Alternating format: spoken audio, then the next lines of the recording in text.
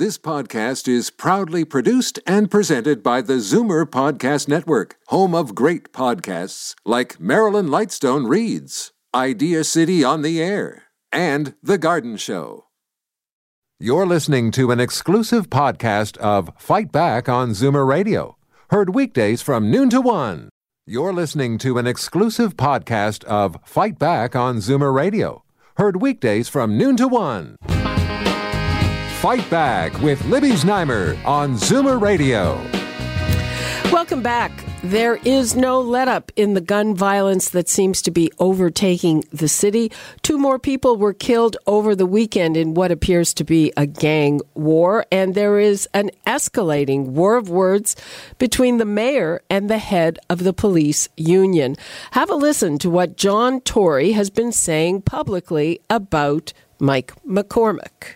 I think really now all we need to do is make sure that some of the other parties involved, including the police union, decide that they're going to get on board with this cooperation and this partnership, because if there's people out there playing political games with this, it just won't work. We need everybody to help out, and I don't think the police union president is doing a good job representing the men and women he serves. Well, joining me now, Mike McCormick, president of the Toronto Police Association. Hi, Mike. Hey, how are you? Fine. How are you?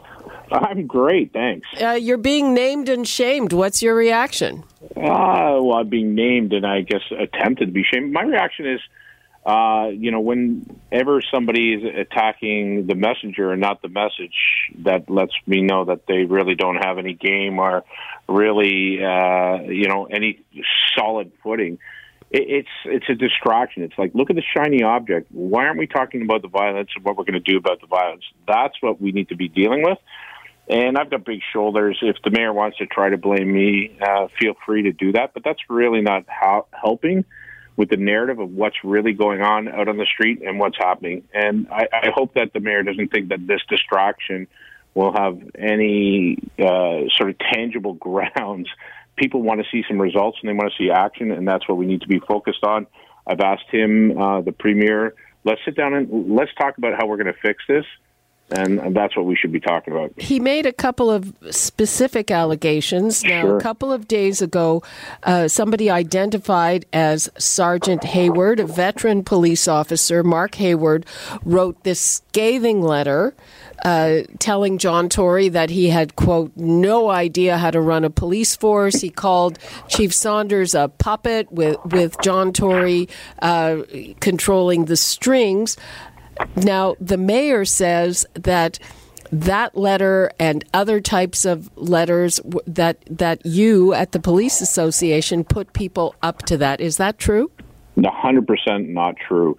And again, this is where we get into, instead of like calling that officer, and not only, Mark Hayward put that in, that letter forward as a citizen.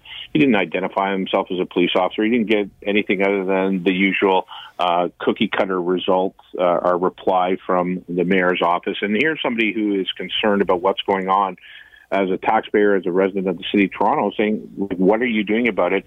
And instead of, and here we go to a pattern of behavior where instead of dealing with the issues that you're confronted with, you start pointing the fingers instead of just like talking to that officer and saying, what are your concerns? Are they legitimate concerns, and dealing with it? And Mark did that entirely on his own. But that's the frustration, Libby, with all of our people, all of our frontline staff. We had 2 more shootings this weekend in 31 Division. We had another drive-by at Dundas and the 407, 2 people stabbed in 51 Division. The frustration is very loud and clear from our members. We've been saying this for years. We've been saying you need to do something. You need to stem the tide of what's going on here. And that's not what we're hearing from the mayor. The other thing the mayor says is that you have blocked his efforts to reorganize, change shifts, do that modernization piece. How do you respond to that? Yeah, again, I would have thought that, not maybe as the mayor, but somebody who sits on the police service board would have had a better understanding of what's going on with the shifts. We've been at the front of that, trying to get ahead of that. We've actually got a pilot going in 54, 55 division. We're looking at another shift pilot in 41 division. And in fact, we've taken on the responsibility of changing the way that shift modeling is being done in the city of Toronto, looking at individual divisions to see if we can maximize the potential of the minimum amount of officers that we have right now. And the challenge for us is to try to develop a shift that we can maximize so few people, and that's been the challenge. So, again, I don't think that's a genuine response. I think it's the look at the shiny object, and instead of dealing with the issues. When we go down 800 people over 8 years, 450 in a year, it's going to create a staffing challenge, and that's exactly what it is. It's not a deployment challenge. It is a resource challenge. Finally, before we go, do you have a meeting with the mayor on the table? Is this kind of public spat going to be de-escalated? We've asked for a meeting. We've asked to sit down and talk about what the action plan is, because not only for our police officers and our policing community, our civilians, but also somebody who lives in the city, we want to hear what the action plan is. So we've asked for that.